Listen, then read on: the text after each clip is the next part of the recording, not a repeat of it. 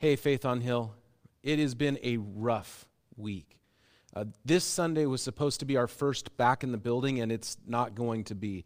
We will be online only this Sunday on our Facebook page and on our website, faithonhill.com.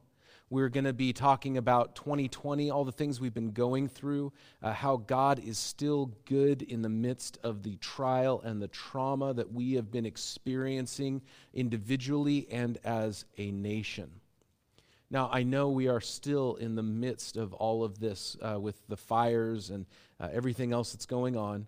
That's why we aren't doing a service on Sunday. The air quality is so bad that we want everybody to stay indoors and stay safe.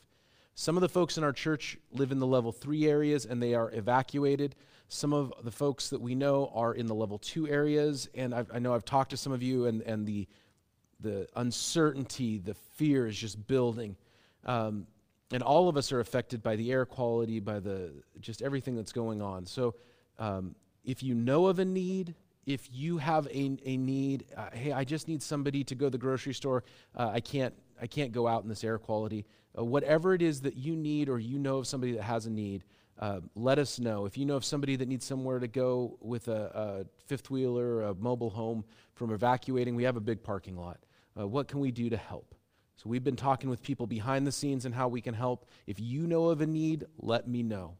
We'll see you Sunday on our website, faithonhill.com, on our Facebook page, and we'll just know that God has not abandoned us or forgotten us, that God is still working in these days, and we can trust and rejoice in that. We'll see you Sunday morning at 10:30 a.m. God bless you.